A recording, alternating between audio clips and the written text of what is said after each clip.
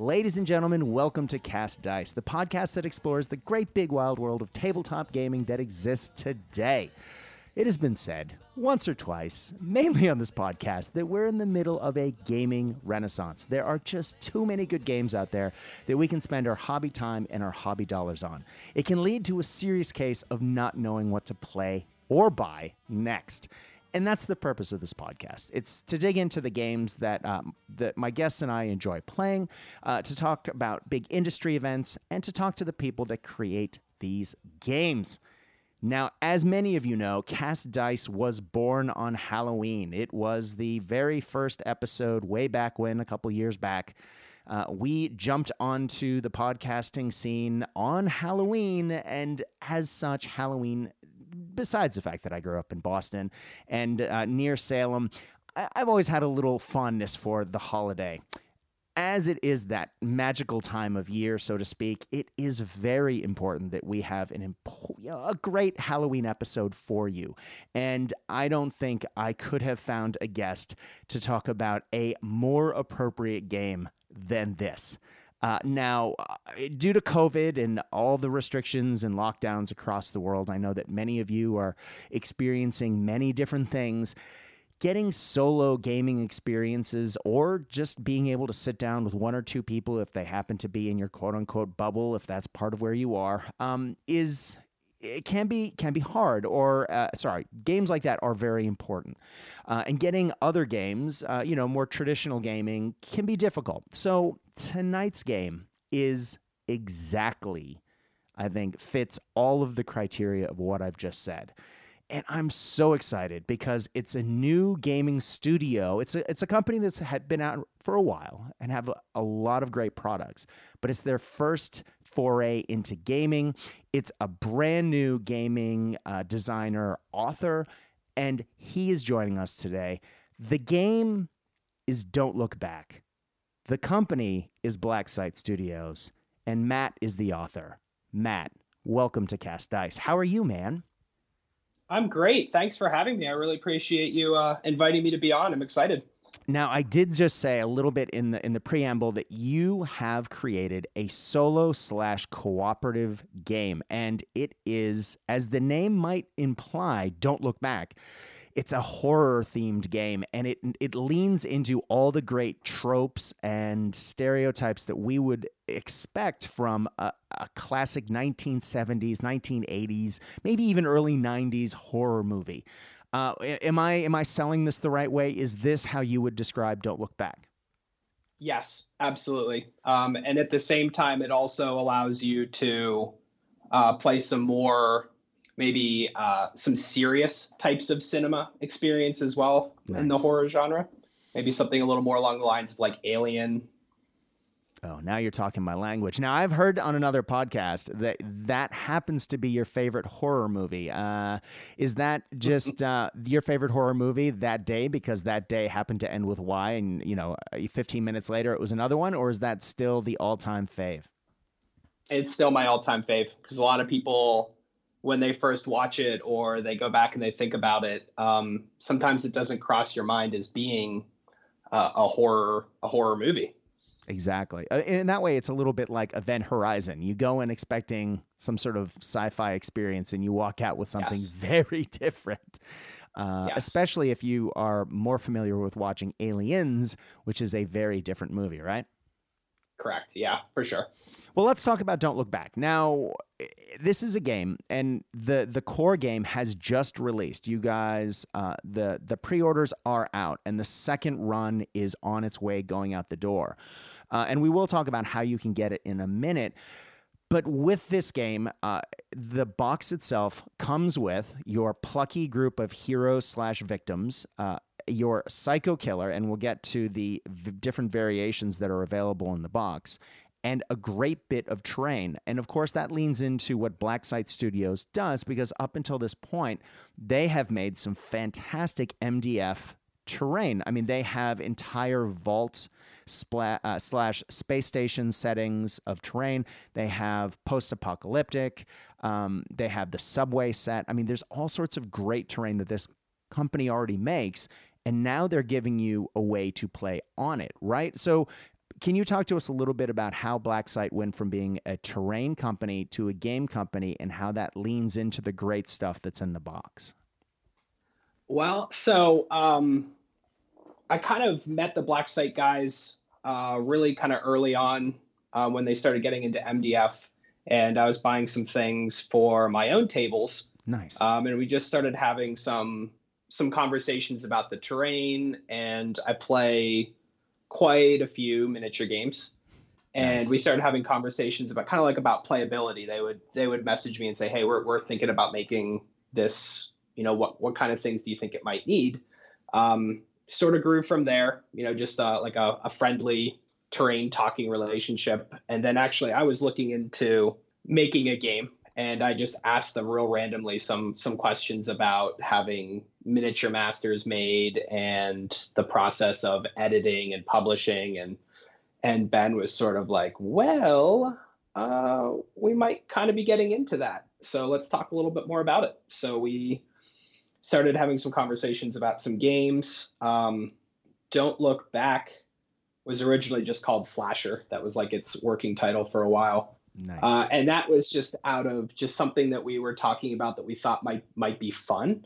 Mm-hmm. And then just sort of naturally with that was like, hey, you know, if we do this, we can create the atmosphere we want, you know, with the laser cutters. We can create the terrain that we want to have go along with this. And it just sort of evolved from that. Now, there are a lot of great core games out there that come with pretty great terrain to help set up your first games, to help set up the tabletop.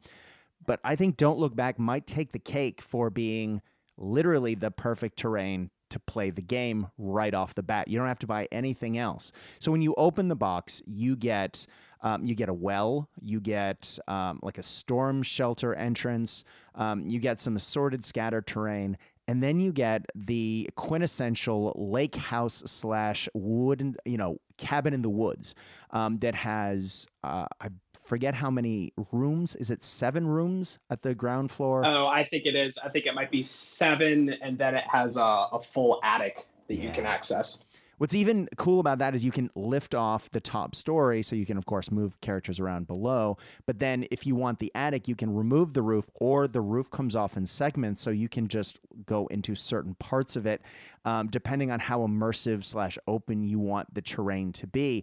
And that really does, I mean, having literally just watched a couple of jump scare / slasher horror movies to prepare for this episode, I was amazed looking at it going, yep, that's in the game. Yep, that's in the game. Yep, that's in the game. And all of the things I was thinking were literally just the terrain, not even getting into the rules.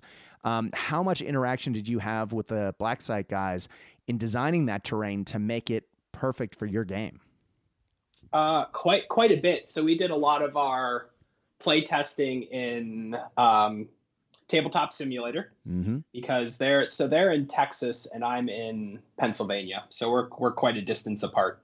And especially with COVID, that allowed us to do, interact and do our play testing that way. And it started with sort of building with just generic tiles, and as the rules evolved, we wanted to be able to focus on certain aspects of the rules and how could we create that with a building. And it actually started with, I think it was sticky note drawings that we were kind of sending back and forth over Facebook Messenger. And it just sort of evolved that way. And because they have access to the tools that they do, it was like maybe a couple hours later, and Connor was sending us pictures of a prototype cabin that he had literally just cut. And we were able to start playing with it right away, make some changes as we went. And it is pre-painted MDF. All you have to do is cut it out and stick it together in the box, which, oftentimes when you get a new game, there's a lot of preparation that you have to do before you can sit down to play it. But with Don't Look Back, you literally are painting, 7 models, infantry-based models, 32 millimeter models, and you're assembling the terrain, but you don't even have to paint it. This may be one of the fastest setup to play for any game I've ever even looked at. Was that intentional, or was that just a happy coincidence? So we definitely wanted it to be a game that people could get into right away. And sort of the design space for it initially was that with COVID and like you were talking about earlier, it being harder for people to get together right now. And there are just a lot of people who don't have a gaming store available or a club to go to. Right. We wanted it to be as approachable as possible. So if you're not as much into the hobbying aspect of it, you can put your guys together, put your cabin together, looks great on the table, you can start playing, and you can run the gamut of from that to, because the stuff's pre-painted, it's basically primed. If you want to go to town and paint even more on the house and do more work to it, you can go to that extreme as well. So it was definitely something that we were interested in including in the box. Everything would be basically ready to go. If we're talking about the killer, game, as you said, the working title of this game was slasher. So clearly there is the trope of the psychotic killer that you are trying to avoid. Now, if you are a fan of the horror movies or books or stories in general, you will know that there's about 1 million flavors of those. And one of the great things about this game is you have the choice in the core game itself. Your killer comes with a bunch of different parts to make different killers to line up with different scenarios, let alone if you want to go off and make some of your own using parts from other places. Can you tell us a little bit about how that killer evolved and what's in the box as far as your baddie? Yeah, sure. So when we were talking about the game and obviously having a killer in there, and we wanted it to be something that would change, so it wasn't always just the same guy, the same creature, the same whatever chasing you around. We came up with different aspects of the killer. So we have their MO, so how they actually move around the table, how they target and choose their victims. We have their visage, so that's like how they look, and that determines kind of how hard they are to drive off, what happens when they're driven off, and how they attack and interact with the characters. And then they have 2 traits to further kind of tie them into the essence of what they are, who they are. And this ties, we started making. Well, and this, Sure. Before we get to, I guess, the miniature itself, as you're leaning into my next question already, why don't I ask you that, and then we'll get to how it represents on the tabletop. Everything you just described actually lines into the AI of this game, because we've talked about the game being solo or cooperative. No one's playing the killer. The killer is completely independently run by the game itself. And depending on all of the things you just described, it behaves differently, right? Yes, correct. Can you explain a little bit about how those differences appear when you're playing the games? Because having watched the streams, the killer behaves differently every time I've seen you guys play it, and that's some pretty significant differences. Yeah, so one of the goals when designing the killer to be running off of its own AI was to create something that was simple yet robust at the same time. So the way that you place the killer is laid out in its MO. So how it will be placed, how it will move, who it will target. But there's also a lot of choice that can be left to the players, because one of the big things about Don't Look Back is that we want you to create the scenes and the moments that you enjoy. Right. So in targeting, a lot of the time you'll end up with the possibility of it being more than one character, and you as a player or players can kind of make that choice, how you want it or him or she to engage your characters on the table. Now, when you're playing the missions, you can either use the killer that they suggest in that particular scenario, or you can randomly generate one mid-game. So just like the horror movie, when the teenagers are stumbling into the woods and they don't know quite what they're going to run into, you can literally recreate that experience on the tabletop. And that was something that we really really, for me, I really wanted to capture was that essence as the player in the atmosphere of not knowing, of not knowing. There are these components called fright tokens Mm-hmm. that move around the table, and they represent the sounds and the atmosphere, and could be creatures running through the underbrush, or it could be the killer, and you're not sure exactly when or where it will show up.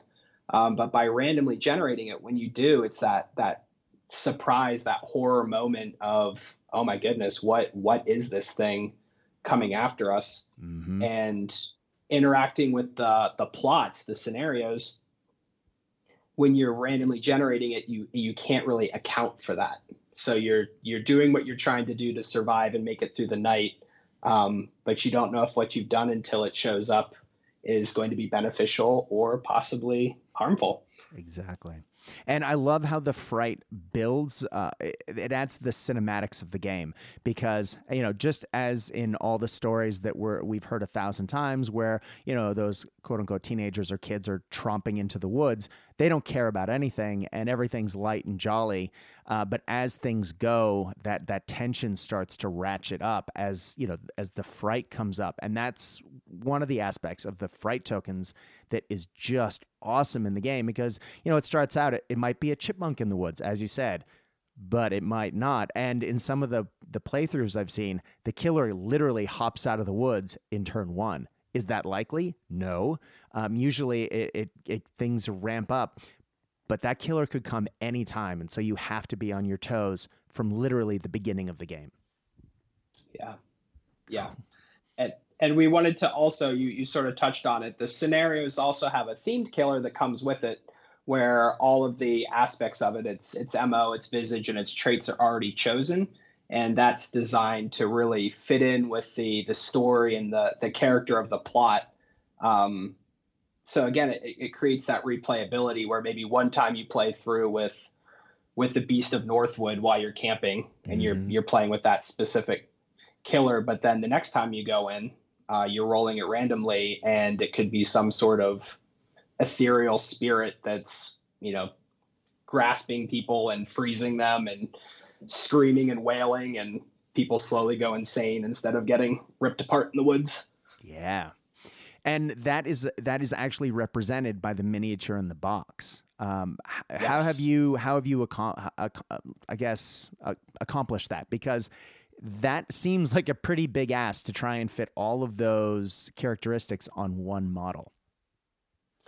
Yeah, so we have this really great multi-part killer that comes in the game, and it has lots of head options and arm options, and we wanted to try and create a body, like torso and legs and things that was a little bit more agnostic, so it could go kind of any way that you wanted, but with the weapon choices and the head choices, you end up being able to create any of the different types of killers. And then obviously how you choose to paint them can also greatly influence the visual impact of that model on the table.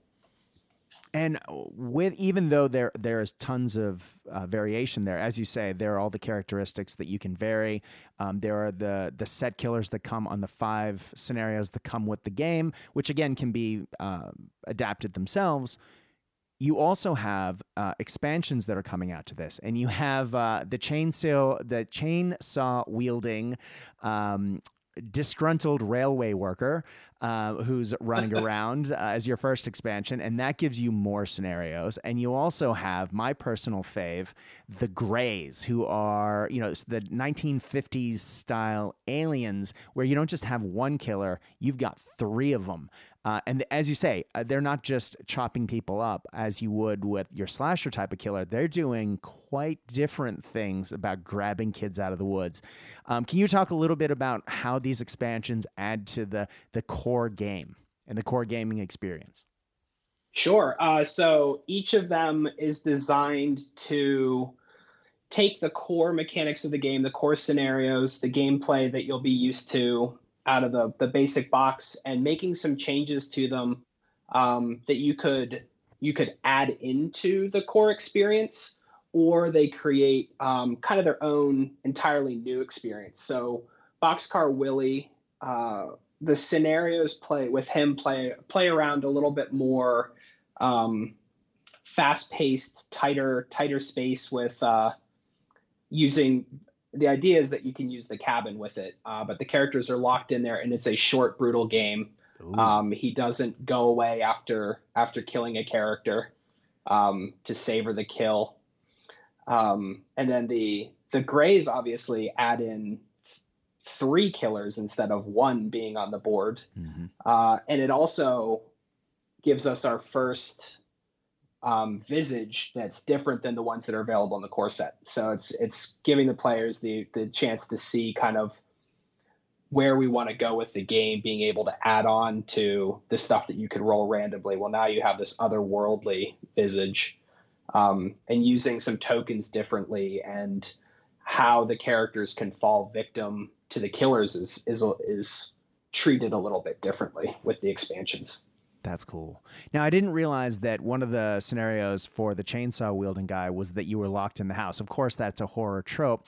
But I was going to say that one of the things that I really like about the game is that once the killer appears, and it might be successful and take someone. It might be driven off. He may take someone with him, or he may just kill someone and then go. As you say, he disappears usually before coming back later, and so it doesn't just turn into a Tom and Jerry-esque race with all the characters running away. Once the killer has appeared the first time, there is that constant. Oh no, they're there. Oh, they're gone. Oh, where are they now? Oh God, and then. Again, it comes in with the fright tokens about how they reappear. That is a really cool mechanic. How did that come up, and how did you develop that? I mean, that is just that it leans in so well with the trope and the genre. Was that just something that you had from the beginning, or did that come later? So the idea of the fright tokens and this sort of this unknown. Actually, I'm talking a little bit about this before we started, but this sort of came from another project that we had started that I can talk a little bit about. And it's called Anomaly, mm-hmm. and that is, and we talked about my favorite movie of all time, mm-hmm. Alien, and the idea with Anomaly was we wanted to create the sense of suspense of being confined in a small area. So this idea of being confined in a small area and trying to survive the horrors that are being unleashed mm-hmm. Upon your ship or your space station, and it's initially gets picked up by the ship's computer, the ISS, the internal ship's sensor, and it starts out as these anomaly tokens, and they're moving about the ship and you're not sure exactly what they are. And that translated almost perfectly to when we decided we wanted to go into a horror themed game of capturing that atmosphere of being somewhere and not knowing what's around you. And I was able to kind of take the basic concept we had in that initial kind of project, that initial idea, and grow it into a much larger, much more encompassing, and much more interactive experience for the players. Nice. Now, it sounds like, as you said, you can take the core concepts of the more science fiction element of Anomaly, and you can still play those type scenarios. You can replay Alien, for example, using Don't Look Back. Yeah. And one of the things that I love about the rules is that part of the co-op experience is once the killer jumps on someone, it's not like that person's doomed and everyone else is just trying to run away like rats in a maze. Now, that could be, and we'll talk about the characters in a minute, but they can also try and distract the killer by turning on flashlights, by beating on the side of a house. And there, something might happen, like a phone might ring, or, and if we're talking Aliens case, you might play that out on the tabletop where the alien's looking at a cat in a cat carrier. But you can replay those out and there's a lot of strategy on trying to achieve the objective of survival, or whatever the objective of that mission is, to find the lost person in the woods, for example. How did playtesting, because I know you guys playtested this a lot. How did those cooperative, collaborative tactics sort of come to being in the playtesting environment? So when we wanted to kind of work on the collaborative aspect of it, it sort of tied into how I work on creating a game, which is picking up pieces of the atmosphere or elements that I think that are important, and then those kind of reveal to you other pieces of the game that need to be created. And in this case, with the characters, I actually had made this kind of like a master list of these are my tropes and these are the characters that I want. And these are abilities that I want them to have. And I actually just made them all. So we just made all these characters. We started play testing, and very quickly you could see how their different abilities or their items and things that they have, how they interact with each other. And of course, like strategies start to build. But what we found quickly once we left our own, where it was just like the three of us kind of play testing, and we sort of opened it up to other people, what we were finding is that with anything that you put into the wild, people play differently, and they take your ideas and they do things that you didn't expect. And we played very cooperatively. So it was always very much trying to save our characters, help each other, get to the end of the plot, survive the killer. And we were finding that other people were also enjoying going into these games and trying to survive the plot, survive the night, but also create their own kind of final girl or last man standing moment. So they would, in the process, use these abilities to actually hinder the other players at the same time, which is really cool. And it is. We start to get to see a lot of that. Connor and I, when we stream and when we play test, he really likes Max the Abs, one of the characters, and I really like this character, Seth. And you're play testing, Seth may or may not have gotten Max killed unintentionally several times.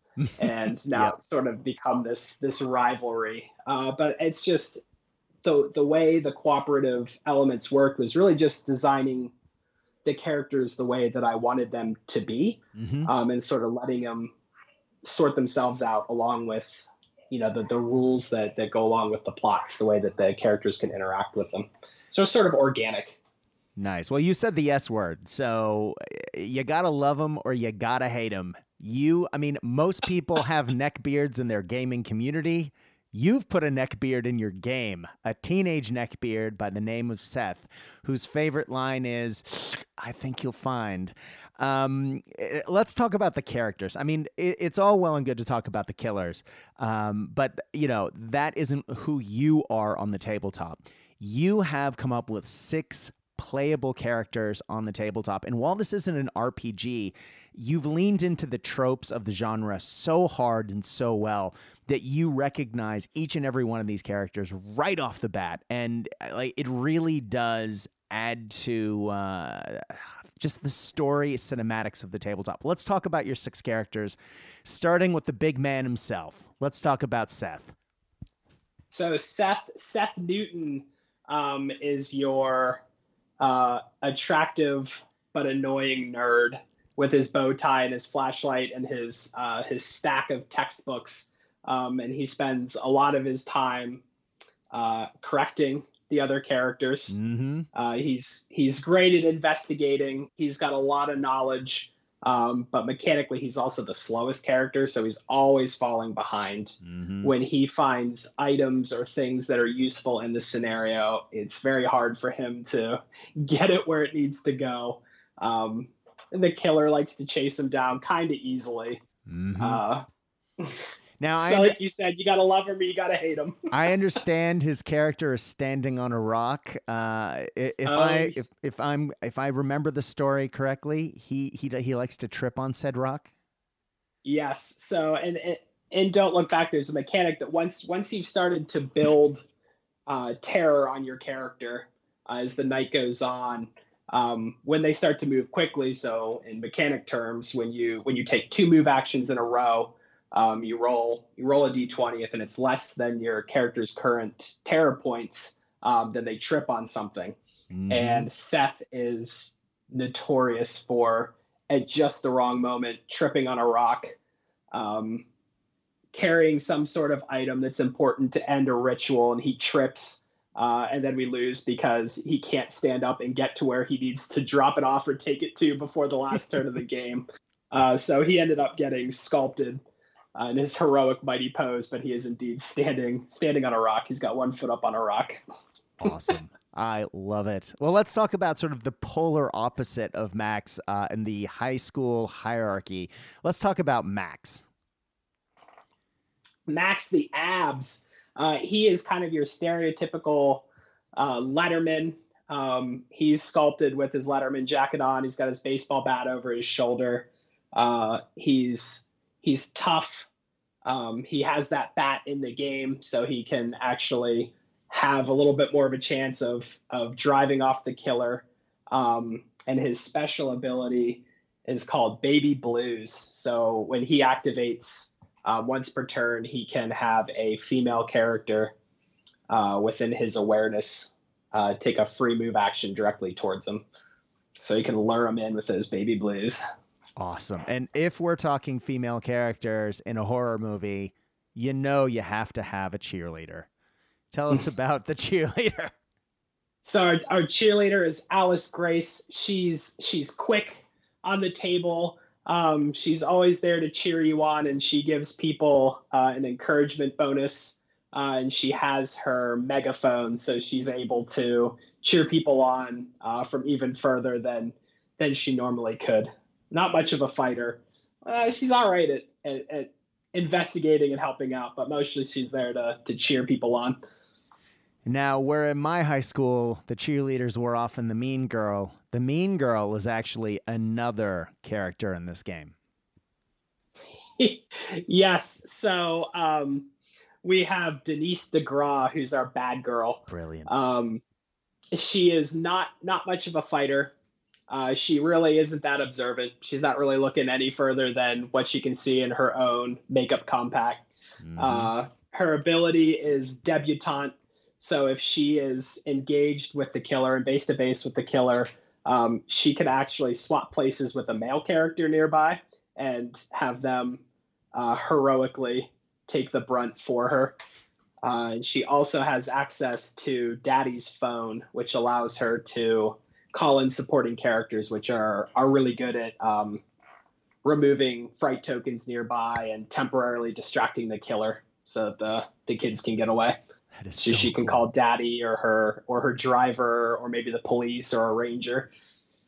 Well, I'm glad you said ranger because that's our next character. Not all of the heroes in this box are teenagers.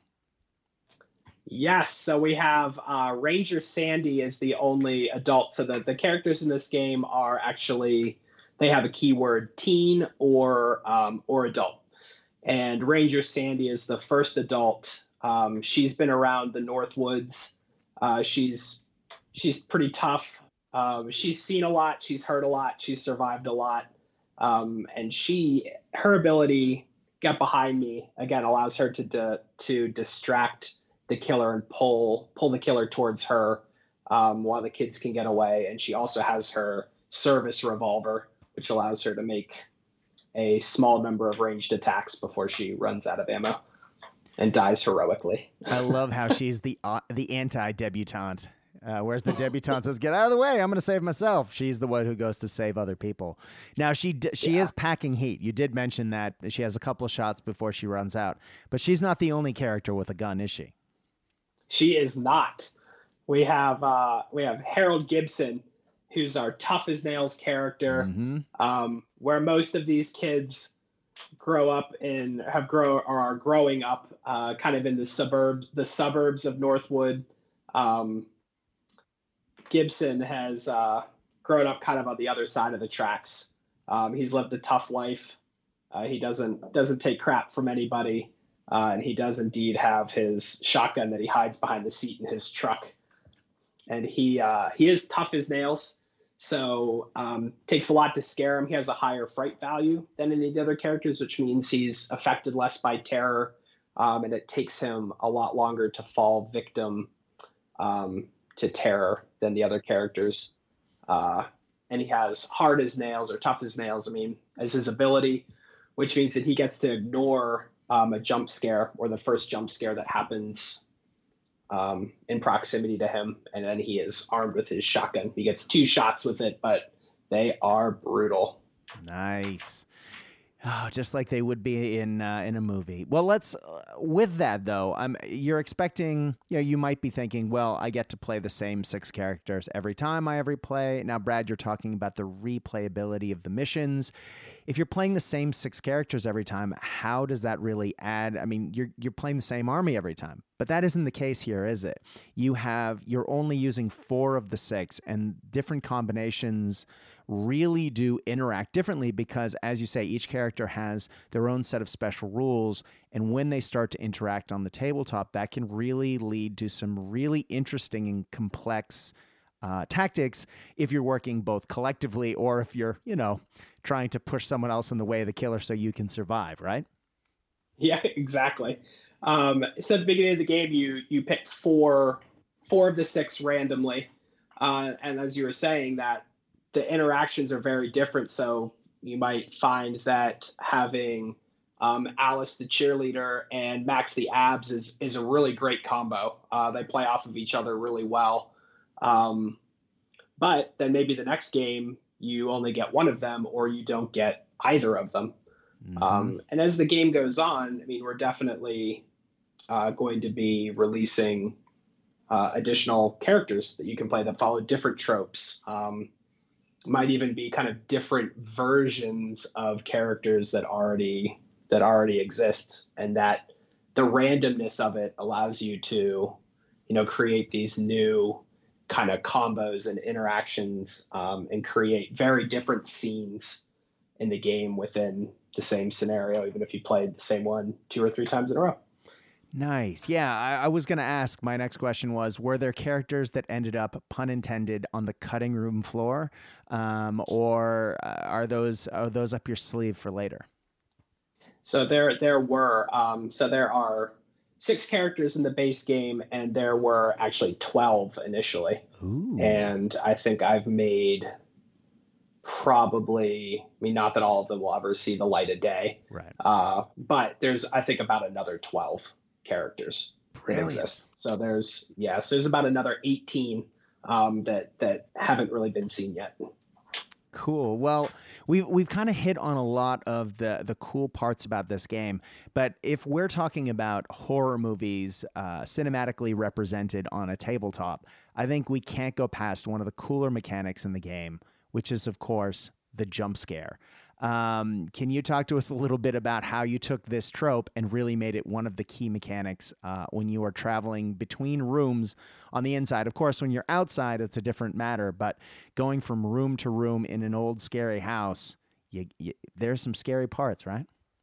Yeah. So again, in the initial part of it, when I wanted to capture the atmosphere, we knew that we wanted to have that element of these kind of tropey jump scares that occur in the movies. Mm-hmm. And we wanted to have that represented on the tabletop in a way that, and this is sort of a theme for the whole game, is that you can play it in a very tropey fashion, or you can really kind of place it into like a more serious horror experience. And we wanted the jump scares to be able to come off as either. If you're having fun with it and want to joke around about it, they are funny.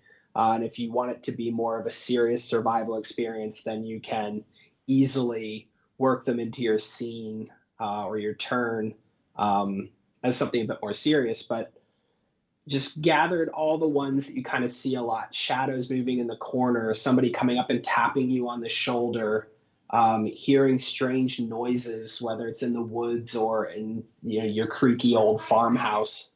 And the first time a character moves through a doorway each turn, you roll on this jump scare table, and it can do things, like I said, it could be nothing more than, the character laughs it off, there's nothing there, and they remove a point of terror, or out of the shadow, there's the killer. You weren't expecting him. He wasn't even on the board yet, but there he is, coming out of the closet, under the bed, literally stepping out of a shadow in your face.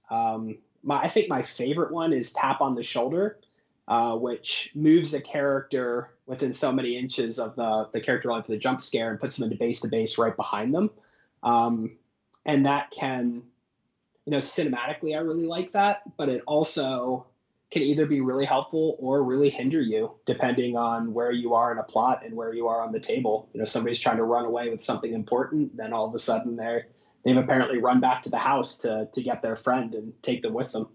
Whereas they were almost to the objective in the old woods, and all of a sudden they're back where they shouldn't be. Yes. Yep.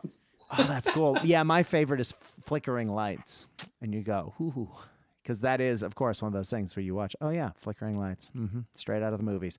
Matt, one of the things that I've noticed from your streams is that this game, literally is created to be, it is almost the ultimate narrative game. It's very cinematic, to the point where you guys even have in the rule book that you can lean into bending the rules a little bit if it makes for a better gaming experience.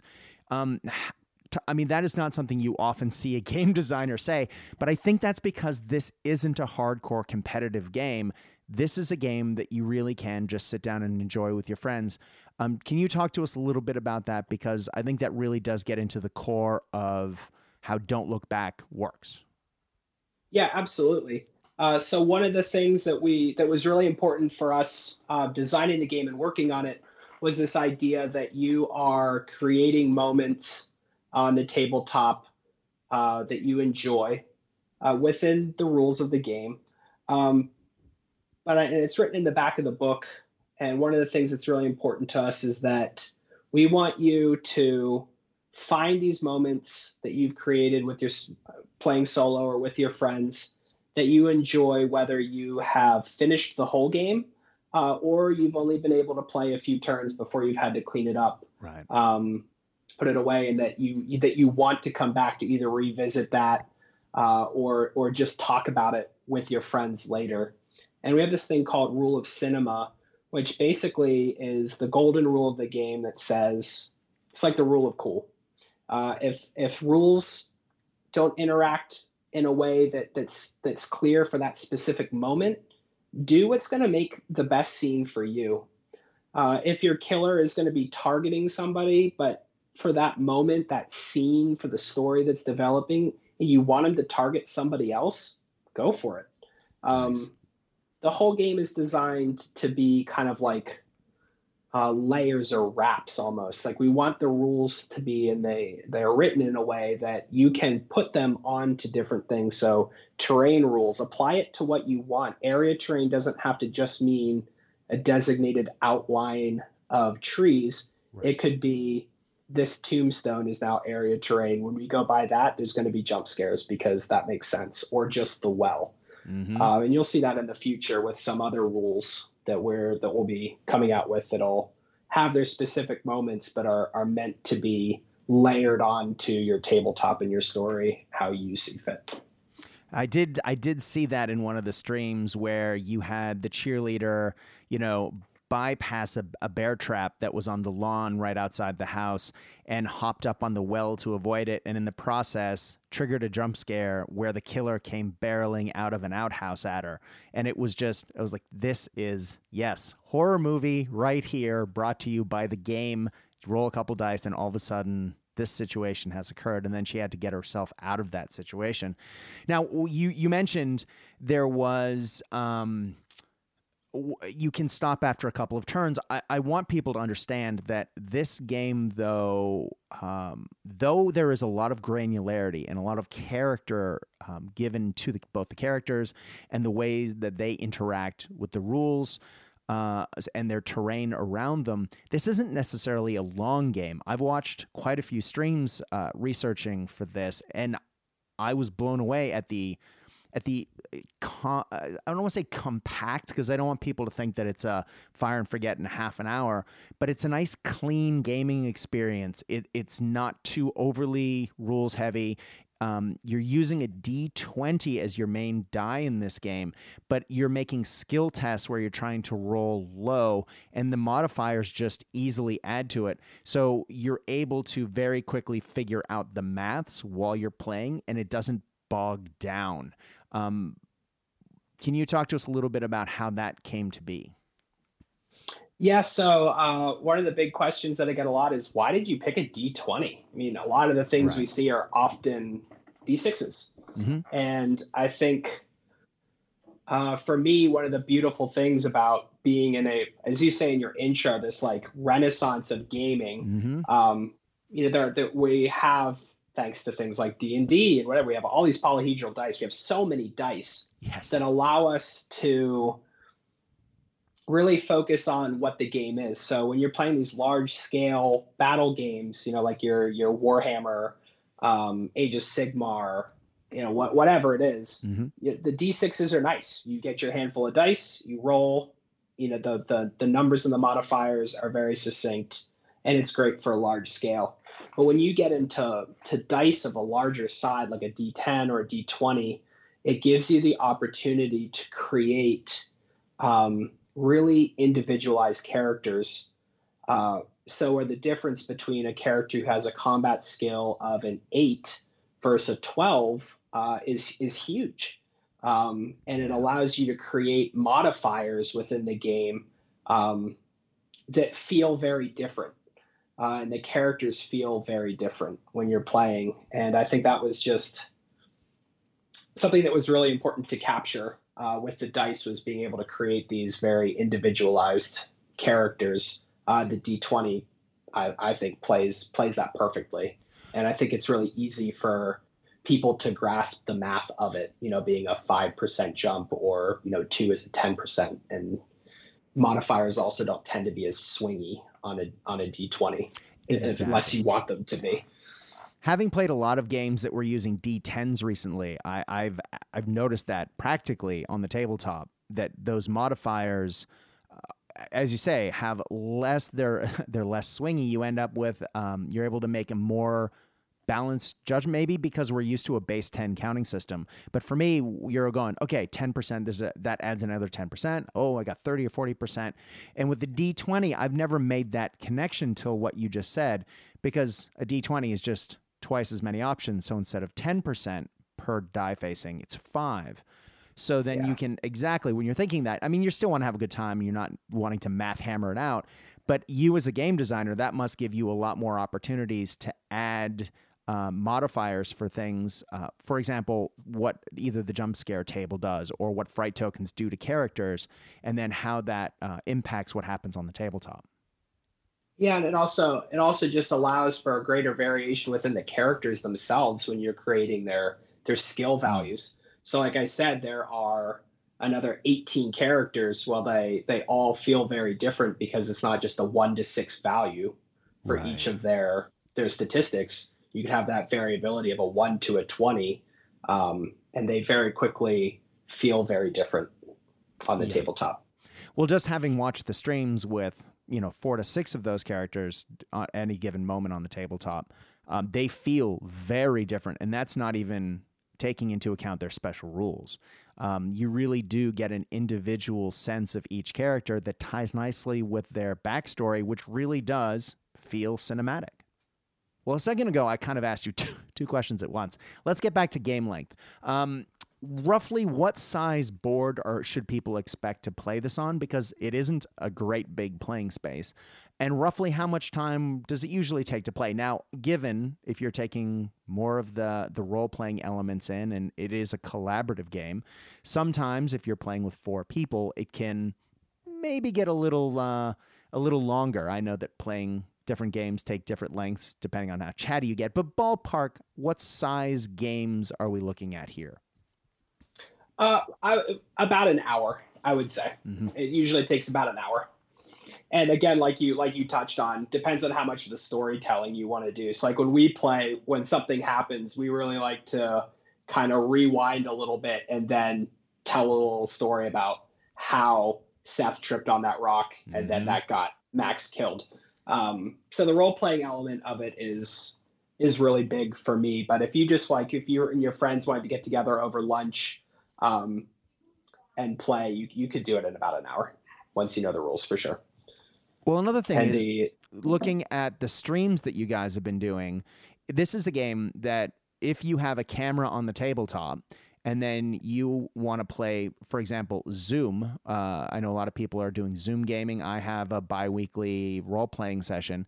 This game, online, I should say, this game works very well for that without having to get into TTS or an online platform. If you have a good webcam that's pointed at the table, you can have one person sort of run the game, and then other people will tell that person where they want to go and what they're doing.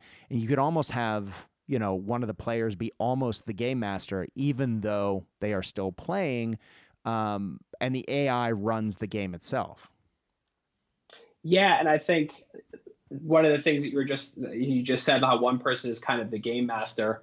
You could very easily have the person who is physically present with the minis in the terrain, listening to what the character players want to have happen. They're doing the moving, but then they could also be controlling the killer and making the kind of tie decisions, and leaving that out of the player's hands if you wanted to. So there's even more of a little bit of an unknown that's happening in there, and gives the opportunity even for a fifth person to be playing if you wanted them to. Nice. And of course, if you want to play with just two people, which is what I've often seen in your streams, one person can take half the characters, the other person can take the other half, or one person can take all four, and then the other person can be the game master that you were just describing. Yeah, absolutely. Yep. Nice. And if you have somebody who's new to gaming, maybe they take one character and you take three, and it gives them an opportunity to sort of digest stats and dice and skills and things like that a little bit more. Exactly. And if your character happens to get killed, which, in this game, probably going to happen, it is still an entertaining gaming experience to interact with, even if your character is quote unquote, pushing up the daisies.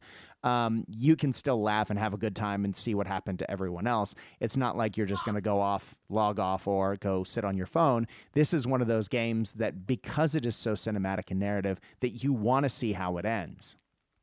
Yeah, exactly. And again, with the division of characters, let's say I'm playing two, you're playing two, and both of mine bite the dust. Well, then, I could take one of yours. There's just a lot of opportunities for players to stay engaged with the game, even if their characters do fall victim to the killer in one way or another. Absolutely. Absolutely. Well, cool, man. Now, you did say that you were talking about Anomaly before. Now, Anomaly was the early rules for that were being leaked with some very cool and similarly linked Black Site Studios models before Don't Look Back came out. Are those characters? Tell us a little bit about those characters and their place in the gaming universe, because with so many great miniature agnostic games that exist today, having those models on the website, you may want to order it when you're ordering Don't Look Back. They're definitely worth looking at. And I unfortunately didn't see them until after I'd placed my order. And so I'm going to have to wait till the next time before I grab them, but I can't wait to grab some of these more science fiction-y trope. Can you tell us a little bit about these models? Because you had a hand in sort of their ideas as well, if I understand. Yeah, so they have this great line of sci-fi miniatures that they've been adding to pretty much every month. I think they're on wave 4 at this point, that will be coming out or being previewed soon. But they have this really cool collection called Space Truckers. So cool. And they feel very familiar if you have seen the Alien series. And we had a fun time. So they existed actually before Anomaly, before we had started working on that. Oh, nice. So it was kind of fun to look at not only the Space Truckers, but then Ben had started sculpting other people that are just like Colonist A, Colonist D. And I took a lot of inspiration from those models that he made to create things like engineers and your security patrol, your XO and your captain and your corporation bigwig. It's all that kind of stuff sort of stemmed from the things that he had created already. That's cool. And there's also a couple characters in there that might look like, synthetic humans on the run, or the police detective that's hunting them.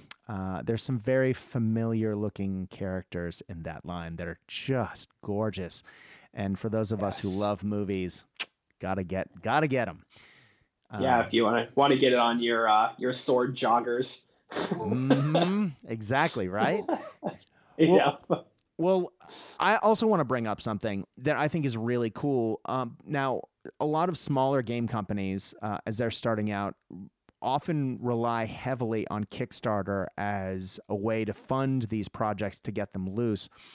I know that Blacksite intentionally has gone the other way, and I think that's because they are an established company and they really do believe in only using Kickstarters for things that they are absolutely necessary for. I think that's a company philosophy. So one of the cool things is, though this is a brand new game in a brand new gaming company, or at least a brand new gaming wing of an established company, you can buy this game today now. You buy it, it ships to you immediately. Now, there was a lengthy pre-order process, but at this point it is finished. And now you can literally go to Blacksite Studios, click on their games, click on Don't Look Back, and buy it today. And you don't have the long waits that are often associated with Kickstarters. Can you talk to us a little bit about that? Because I know that was part of the design process. And then I want to talk to you a little bit about how it comes packaged, because it's the coolest packaging ever. But before we get to that, talk to us about why you guys sort of avoided Kickstarters and went for the buy it now option. So it's one of the big motivators for that was that, especially with a first game, and I can't speak to this 100% because, like we were talking beforehand, I'm not actually a Blacksite employee. Right. I'm just like a little contractling. I live under the stairs, and they feed me tidbits, and I write for them. Right. But one of the big things that we wanted was for a first offering was to get it to people right away so that they can see that we're serious about what we do. Yeah. And this isn't just a pipe dream that may or may not happen. And luckily we had the ability to kind of get everything together ahead of time. Pre-order some, we had the pre-order process to sort of kind of nail down some official casting numbers, right, and some printing numbers and things like that. But, we wanted everything done ahead of time so that people could see, hey, Matt's serious about what he's writing, and Blacksite is serious about what they're putting on their website and putting out the door. Now, I know that one of the design philosophies of this game was to keep manufacturing within either in-house or within the United States, largely because, not because of any, necessarily flag-waving purposes, but because it would reduce the amount of variability, or it would get rid of inconsistencies in time. And I think that is one of the things that often games, especially early game companies, if they don't have a lot of experience in the industry, taking into account where there might be delays and lags, especially when you're shipping things from different countries back to manufacture, then shipping them back out to sell, that's where a lot of lags and delays come from. I think by keeping everything sort of in-house and domestic, you guys have really been able to keep to your timetables pretty brilliantly, given especially that we've been in the land of COVID, and it seems that shipping's gotten very slow. How is that factored in?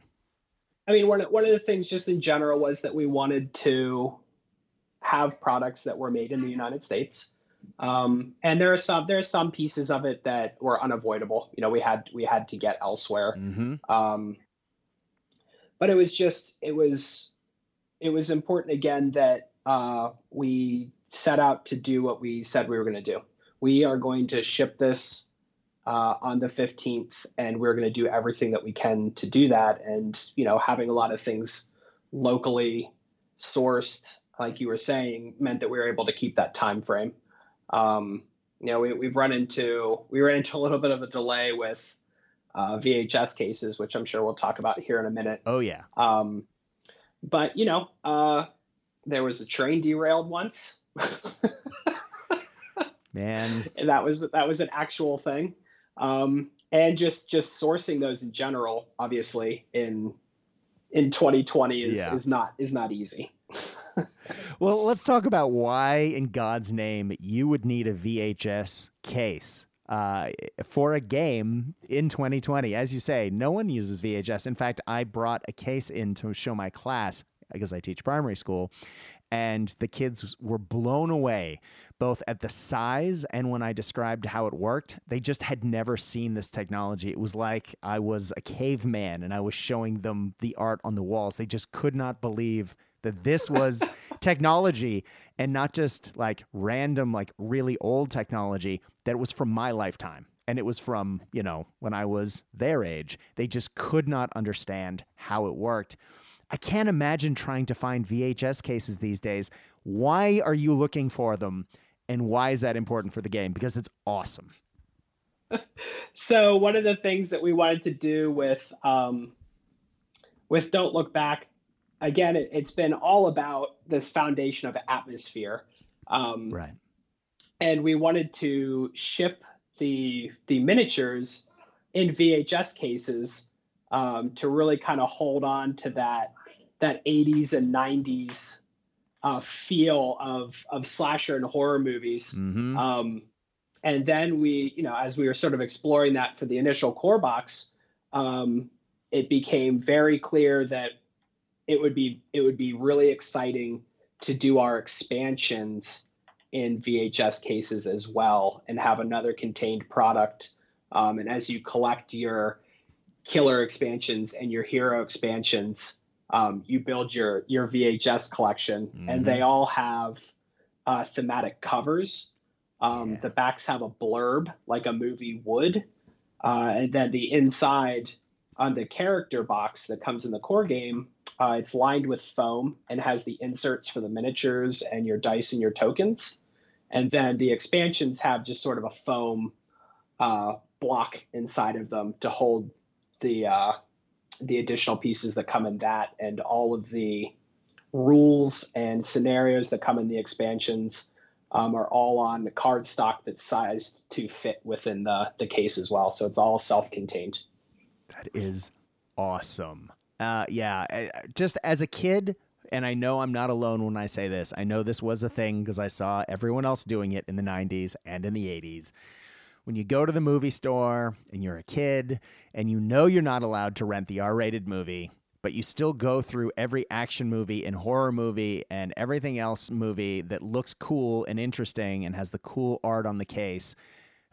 Anyway, because, it's there, it's cool, you have time. It's not like, and you can't rent it yet. And the number of times that I've looked at horror movie cases at the front and the back and read it and gone, oh, I want to watch this later. And then years later you watch it and, sometimes they don't necessarily live up to that, but that expectation that you had as a kid, but still to lean into that for the game and have the cover, have the blurb on the back, have it in the actual VHS case is so evocative of when I was a kid and when many other people our age. It's so nostalgic. It's so beautiful. I love it. It's the greatest gaming packaging ever. And the fact that you have, I haven't seen it much on the literature of the game, but your game comes with a figure case, hands like point blank. How many games do that? That is awesome. Now you are responsible for this, right? And I would like to say hats off. I take a bow. This is the greatest gaming packaging ever. Thank you. Well, thank you. I mean, and for those of you listening and for you and for me, who have had the experience of VHS, opening the case and clicking it shut is awesome every time. Yes. You just get that double click from those teeth on either side, and it's so good. But it feels, I mean, literally, I think it's because I did spend so long looking at action movie and horror movie cases in video stores. But VHS when I think of it as a medium, there's a direct mental correlation to the horror movie genre in my head. And the fact that you have that as your packaging is just brilliant. So yeah, love it. Well, thank you. One of the other things that I really love about the VHS cases, we've talked a lot about like the role playing and the story and the narrative that goes along with this game. And one of the things that was always really fun for me with VHS cases when I was younger, so my foray into gaming was role playing, Dungeons and Dragons. Mm-hmm. And what I loved to do was go into the video rental store. We had a Blockbuster here, Mm-hmm. and was to go to the back of the case and read the blurbs and kind of use those to get ideas for the games that I wanted to run, like to get the hook and the idea for an adventure for the characters. And it just really resonated with me when we were creating this game, was that, these VHS cases are sort of the stepping stone, the first step into, the story and the plot that you're going to play through. That's so cool. Yeah, it reminds me of going on school camp and or being at summer camp, I should say, in the summer. And there was one kid at camp who always had the best ghost stories. And, years later, I realized all he had done was either read the back of horror movie cases or had watched horror movies with an older brother or sister and had just been telling us the plot. Awesome. But had been totally like, I made this up. This is my story. And then later you go, hey, wait a minute. But hey, good storytelling, right? Got get the seed. That's what it's about.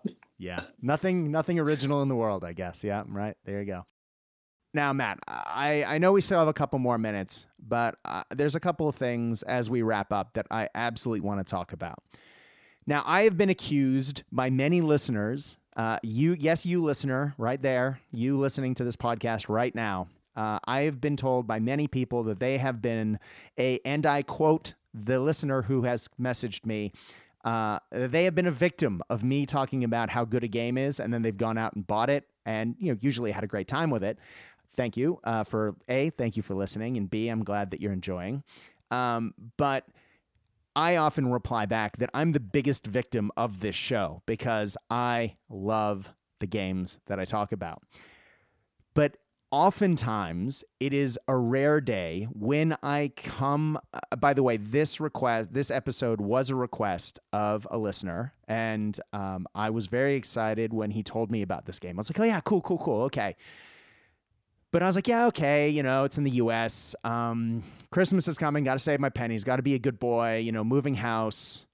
And then this is one of those rare eggs that as I did the research, and I think it has largely to do with both the great website that you've set up that really does lay out the game beautifully, but then also all of the streams where you've played the games. I went out and bought it. I'm excited. And you can probably hear what the questions I'm asking today, guys, because I'm running my questions into one another because I'm so damn excited about this game coming. And this is a game that I can get my wife, who is a massive horror fan and not a massive gaming fan, to play. I'm so excited. Matt, thank you so much for putting all the hard work into the streams. If you guys go to YouTube and you type in Don't Look Back Blacksite Studios, or maybe just Don't Look Back, you guys have not only done a series of videos laying out the turns, short, sharp videos that explain everything with beautiful graphics, very clear, very easy to pick up. But then there are 6 or 7, I know you're still recording these and putting them out, but actual full games that people can watch. And what I love is, and I think you're going to talk about this possibly in a second, is that you run them raw. It's when things go horribly wrong, that's what the game does, and you still show that. It's not all puppy dogs and rainbows at the end. It can go terribly wrong, but that's still part of the fun, right? Yes. And I have to give Connor all the credit for the streams. He is so, and Ben too. I mean, when it comes to the sculpting side of things and what Ben lays his hands on and Connor, they are so passionate about what they do. I mean, obviously they're a business, but their level of commitment and passion to the things that they create for us on the other side of it is evident in everything that they do. And Connor set up that stream room. He took a room in his house, painted it, built that table, built the runners. I mean, it's incredible what he put together. It is awesome. But one of the things that we wanted to make sure that we did with the streams is that people watching it get to see the game. We could have easily edited things or put together prefab videos where everything plays a certain way. But we wanted you to see what happens when you roll a 10 on the first turn and the killer shows up early, or your characters start dying, or the terror starts building up and you're having a hard time mitigating that. We wanted people to see all aspects of it. There are things that we've left out, rules we haven't used intentionally because we wanted there to be some fun things for people to find when they dive into the rule book. But you get to see the game the way that it is. And one of the things that I'm really proud of is that we were able to make a game that I feel like, whether it goes south from the beginning and you don't survive the plot, or you make it to the end and you're a character or some characters survive, that the game stands on its two legs and you feel like you've had a fun experience, and you're laughing with your friends and you have these cinematic moments that, you want to talk about or recreate again. Yeah, that is brilliant. Well, let's talk about where people can find this. If you go to Black Site Studios, that's site, SITE, studios.com, Black Site Studios, you can go to, of course, they make all sorts of great terrain. And as we were talking about before, some rad sci-fi models. But then if you go to their menu, go to the tab for games, you can find Don't Look Back. And there are two options. Can you tell us what people's two options are to buy the game? Because there will be more coming later, but at this point, there are two packages. Yes. So we have on offer, we have a core bundle and we have a Founders Edition bundle. And the core bundle comes with your cabin, comes with your killer and your miniatures, rules, dice, the scatter terrain. And also one of the things that I think is really cool is we have a kitchen knife measuring stick. I'm glad you brought that up. Yes. That comes in there. And then the Founders Edition is that core bundle, but it also comes with our first two expansions, which is our Boxcar Willie and our Aliens. So we have Attack on the Line and Attack of the Greys, which are our first two expansions. In the VHS cases themselves. The core bundle, the characters do come in one as well. So you get that in the Founders Edition too, but the characters in both of them come in their own special case with cutouts. Now, it would be really easy to let you go with saying the scattered terrain, and I know I said it earlier, but I want to unpack this a little bit more. You get the sort of dilapidated fences that you would find outside of an old cabin in the woods. You get the cabin itself, and when I say that, I don't mean like a little log cabin. Remember, it is like 7 rooms, full rooms in the basement or on the ground floor. Then you have your attic, and both the top floor comes off, and then the roof sections come off in sections. It is a beautiful, multicolored building, pre-painted. Of course, as Matt said, you can add more detail, but it is right out the bat. You can assemble it and just play as is, and it looks good. I've seen it on their stream with no additional painting. But you also get a shed / outhouse. You get the well, which is, of course, in one of the missions, and I will leave that ominously there. And you get either the storm cellar entrance or the hurricane cellar entrance, the tornado shelter that looks like the one straight out of my grandma's farm, which is creepy as hell. And all of that comes as part of the core game, as well as the multi-part killer and the 6 heroes / victims that need to survive. You also get counters, you get dice, and the rule book, and it is cool. And as I said before, how many games come with a figure case for the figures that come with it? Not too many. So, yeah, and that's all part of one package. Very excited. So, guys, check that out. The pre-orders went out on the 15th, but the game releases for real on Halloween or the week of Halloween. So by the time you are hearing this, if you order it, you will be able to get your copy soon. And they are being shipped USPS Express. At least they are to Australia. So I know that through the Facebook page, people were posting how excited they were about their box getting in the mail. And then literally the next day, I was watching them as they were posting pictures and videos of them opening said boxes. Not that I'm jealous at all, but shipping's quick. You don't have to wait half a year to 12 months for this. You can buy it, you can get it, and you can be playing at Halloween-ish time too. Matt, thank you so much for coming on today. This has been an absolute pleasure, and I cannot wait to play Don't Look Back. Well, thank you for having me. I really appreciate it. It's been a great time. Oh, man. Oh, and I do want to say one thing. In the initial run of this game, you guys are doing the coolest Willy Wonka promotion ever. Yes. So you did mention that the measuring stick isn't some cheap whippy stick that, you whip your friends with when you're playing. The measuring stick is the butcher's knife, the kitchen knife straight out of all the horror movies. And it is, of course, MDF. It is multicolor. It looks fantastic, but one game has a slightly different knife, doesn't it? Yes, it does. One of them out there currently has the golden knife, and we really don't know where it's going. It was made. It's beautiful. It was thrown into one box, which then got mixed into many others, and we'll have a label slapped on it and sent out somewhere in the world.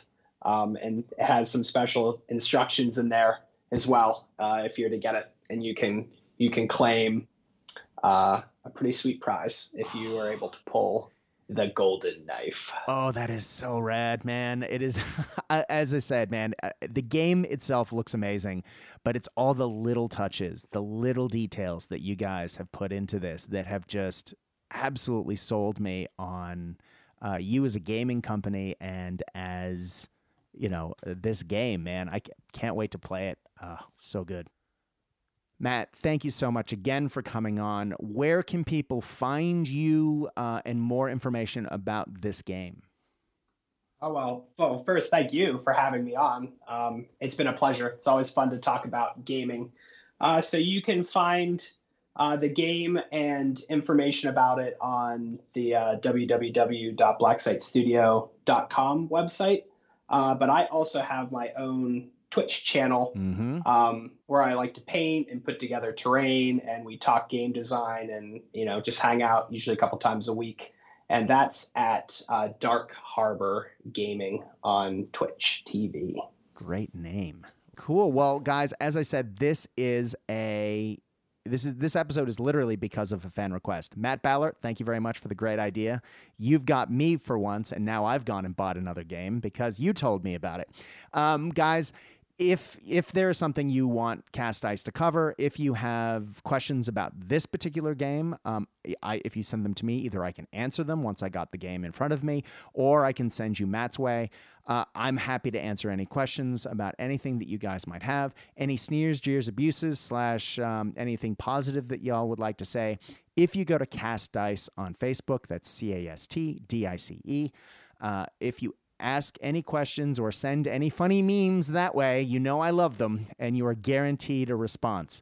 That's CASTDICE. My name is Brad. Hi. If you message that page, you will hear from me. But guys, in these crazy, uncertain times, as our good buddy Casey always says, when you are playing the games that we know and love, I hope your dice roll hot. I hope your beverages are cold. But more than anything else, we at Cast Dice hope that you are having fun. Ladies and gentlemen, stay safe out there. Good night.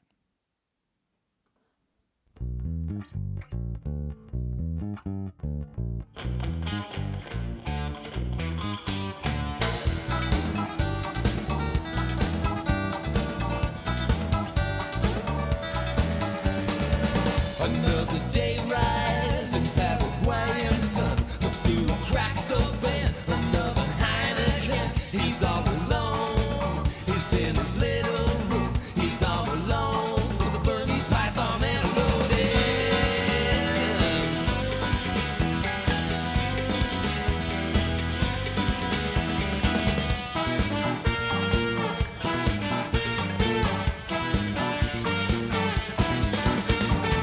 He sleeps by day, but not for very long. He dozes off, and that's when the chase is on.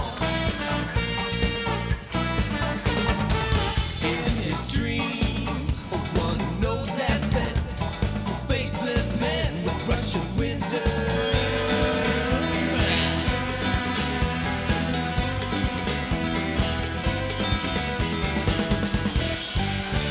That sweaty little man on the tropical Capricorn without a tan. Neatest man this world has seen.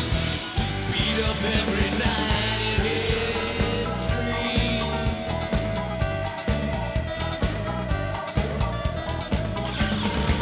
His friends are gone, and they're tracked by hungry hounds. And Ruby's gone, and they're